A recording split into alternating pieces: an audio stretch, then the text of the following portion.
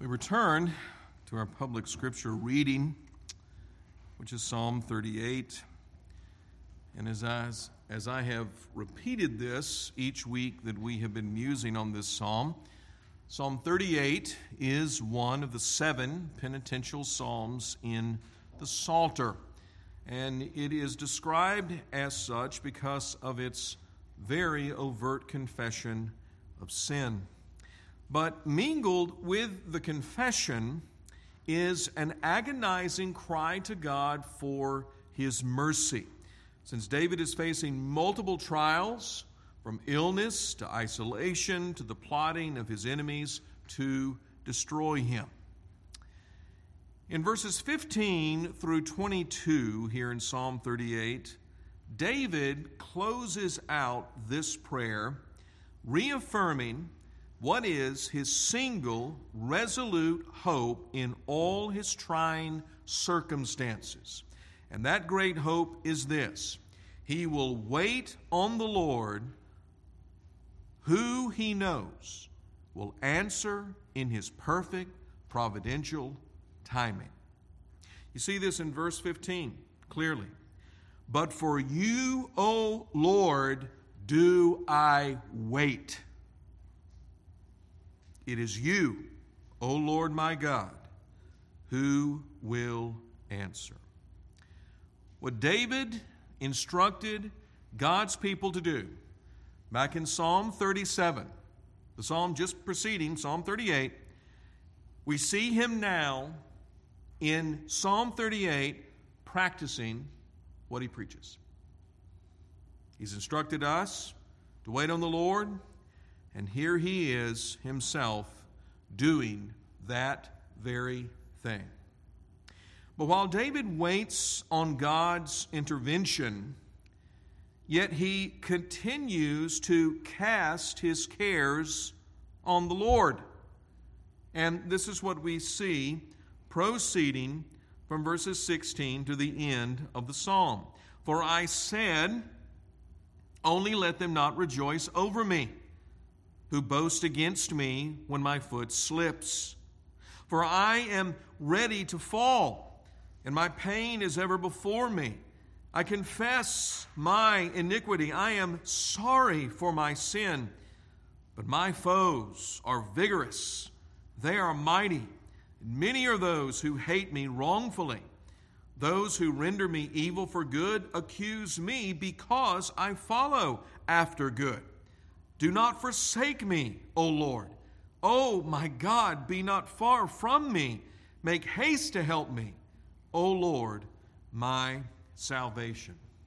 3 takeaways that we should draw from these closing verses in Psalm 38. First, David prays for the Lord to not let his enemies prosper against him who have wrongfully treated him, rendering evil for good.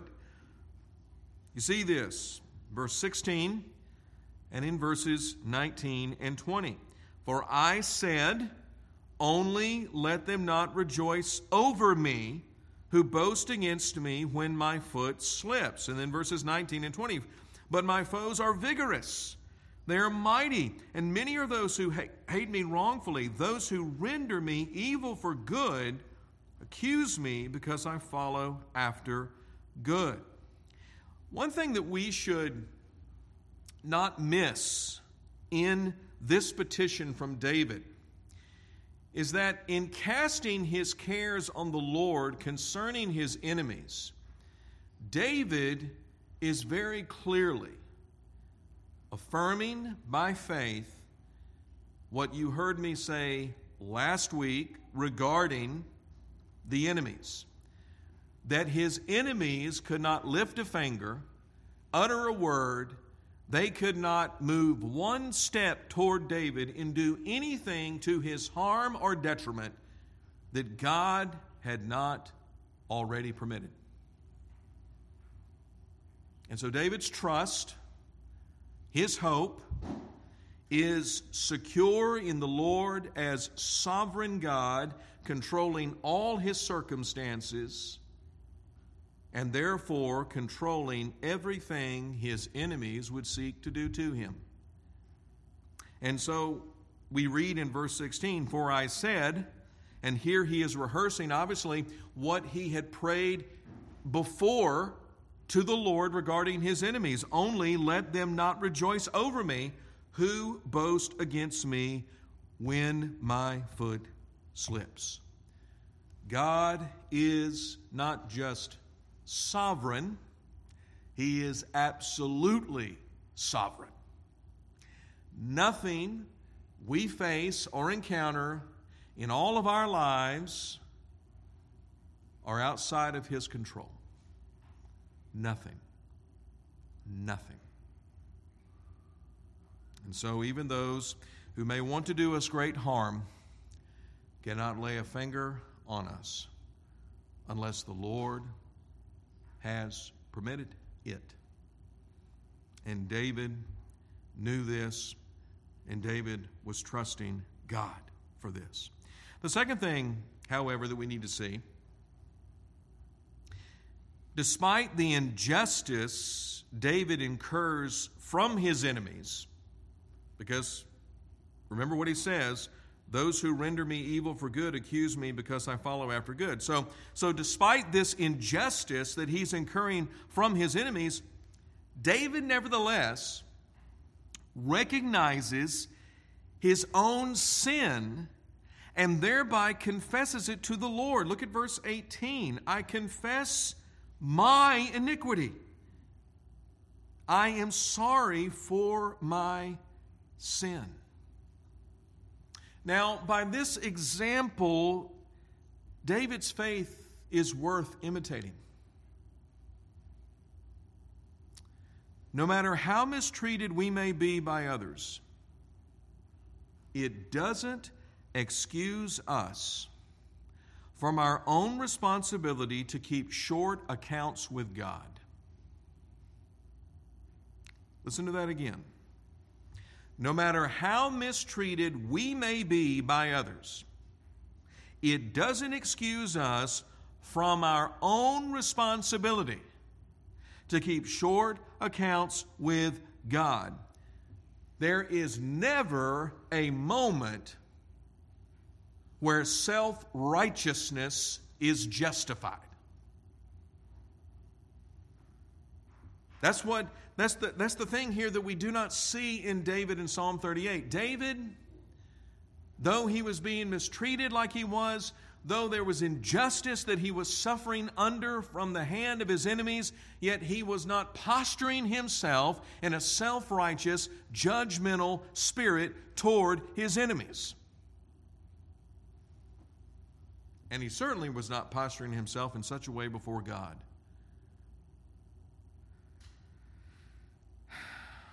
What do we see in verse 18, beloved, is what we see in all of our lives as God's people.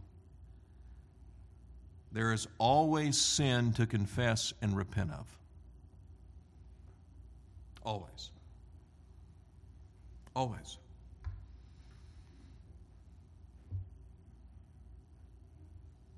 The last time that I confessed my sin to the Lord was this morning.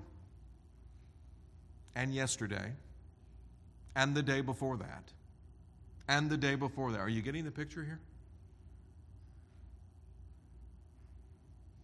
There is not a day that as God's people we can dare say to others, and certainly not to the Lord, "Oh, well, I did nothing wrong today, Lord. I didn't have a single sinful thought. I didn't utter a single sinful word. I did not have any sinful attitude or conduct." You make that kind of claim, the claim you're really making is you're without sin. But we all know better. None of us are without sin. And so here is David in the midst of being trampled upon by these vigorous enemies of his, and yet in the midst of this, he shows humility and says, I'm sorry, Lord, for my sin. My sin.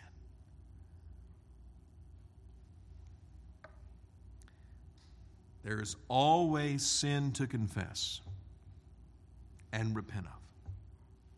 Always. Always. Thirdly, and lastly, no matter how trying his circumstances were, David kept his eyes fixed on the Lord, who is his salvation. And you see this so clearly in verses 21 and 22. Do not forsake me, O Lord. O my God, be not far from me. Make haste to help me, O Lord, my salvation.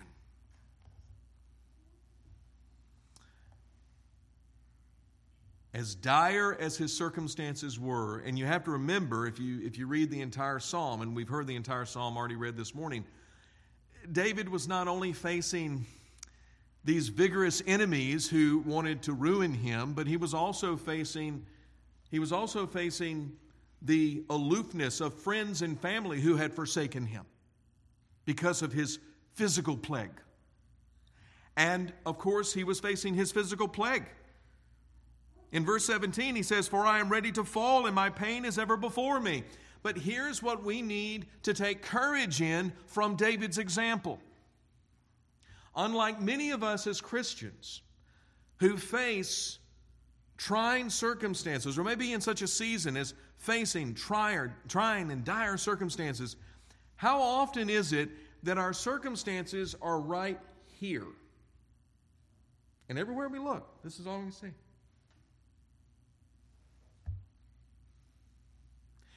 When that's where your circumstances are, let me ask you a question. Are your eyes fixed on the Lord? Are you seeing God when your circumstances are here? You're not. You are not. David was walking by faith, not by sight. He was walking by faith. And so, he begins and he ends Psalm 38 with all his focus, where? On the Lord. On the Lord.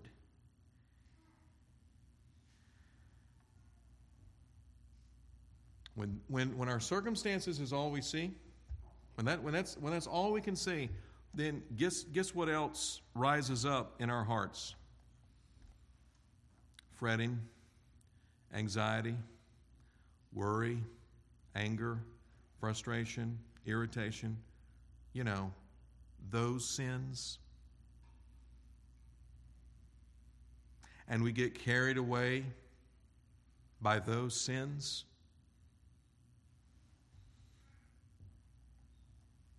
When you're walking by faith, then like David, you cry out to God. But for you, O Lord, do I wait. It is you, O Lord my God, who will answer.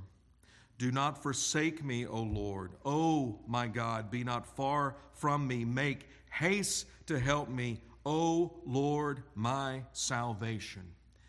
Brothers and sisters, our circumstances will never be so great in how they try us and how they tempt us and how they trouble us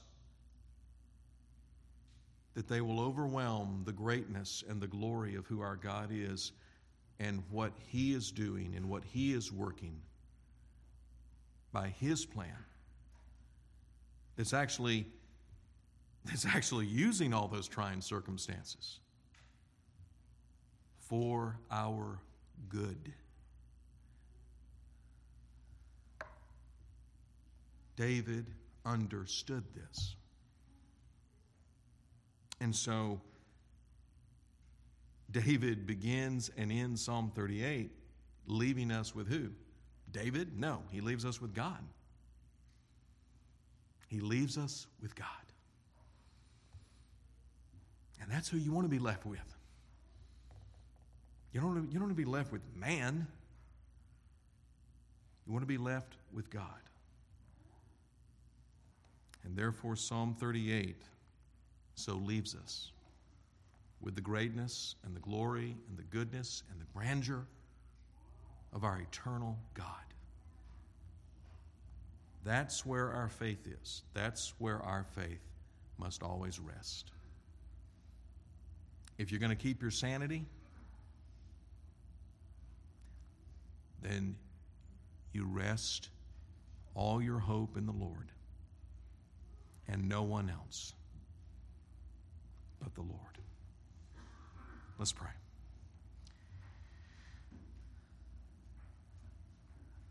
Our Heavenly Father, we are very grateful to you, Lord, for the faith you gave your servant David, a faith resting so solidly in you, in all of the greatness of who you are as our great Lord and God. Father, we thank you for this holy example that has been set before each of us of what it really means to walk by faith and not by sight. And we pray, Father, that like David, you would work in us the same grace, not to be carried away by our trials and circumstances,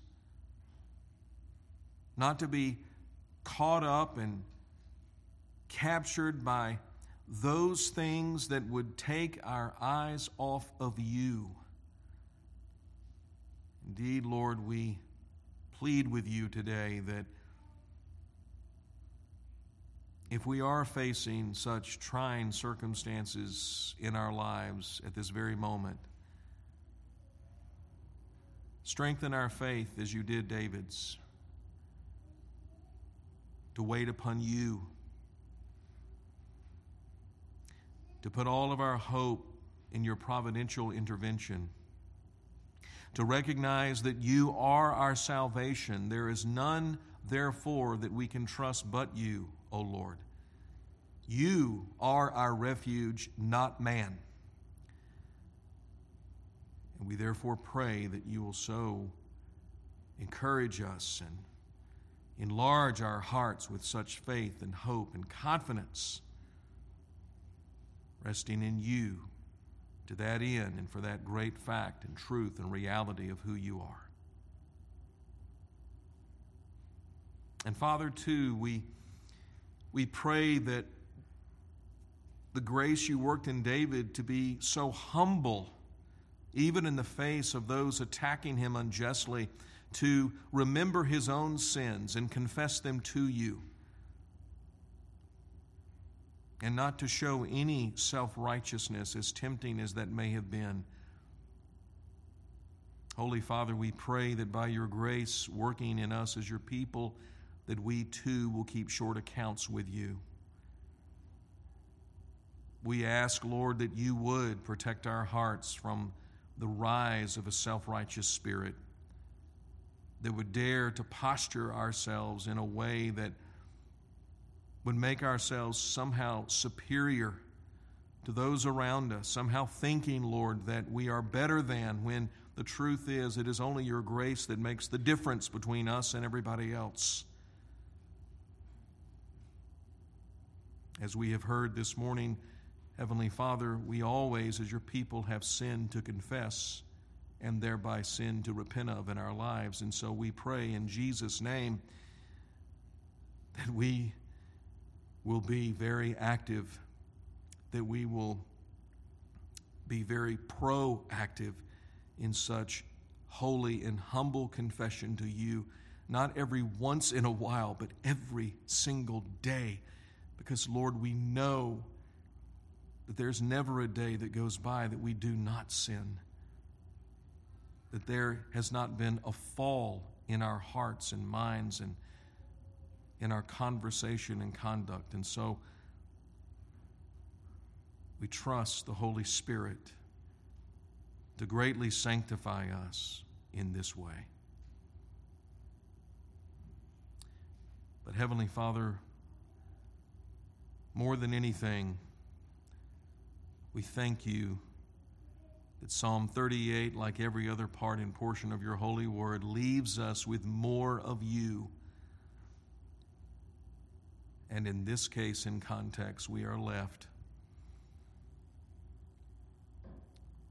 with what great faith in our great God really does look like. Even when things are going so sorely bad for us,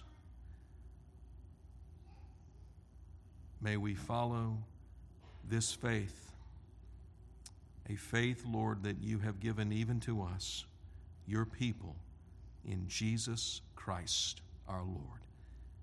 In his name we pray, and always for his sake. Amen.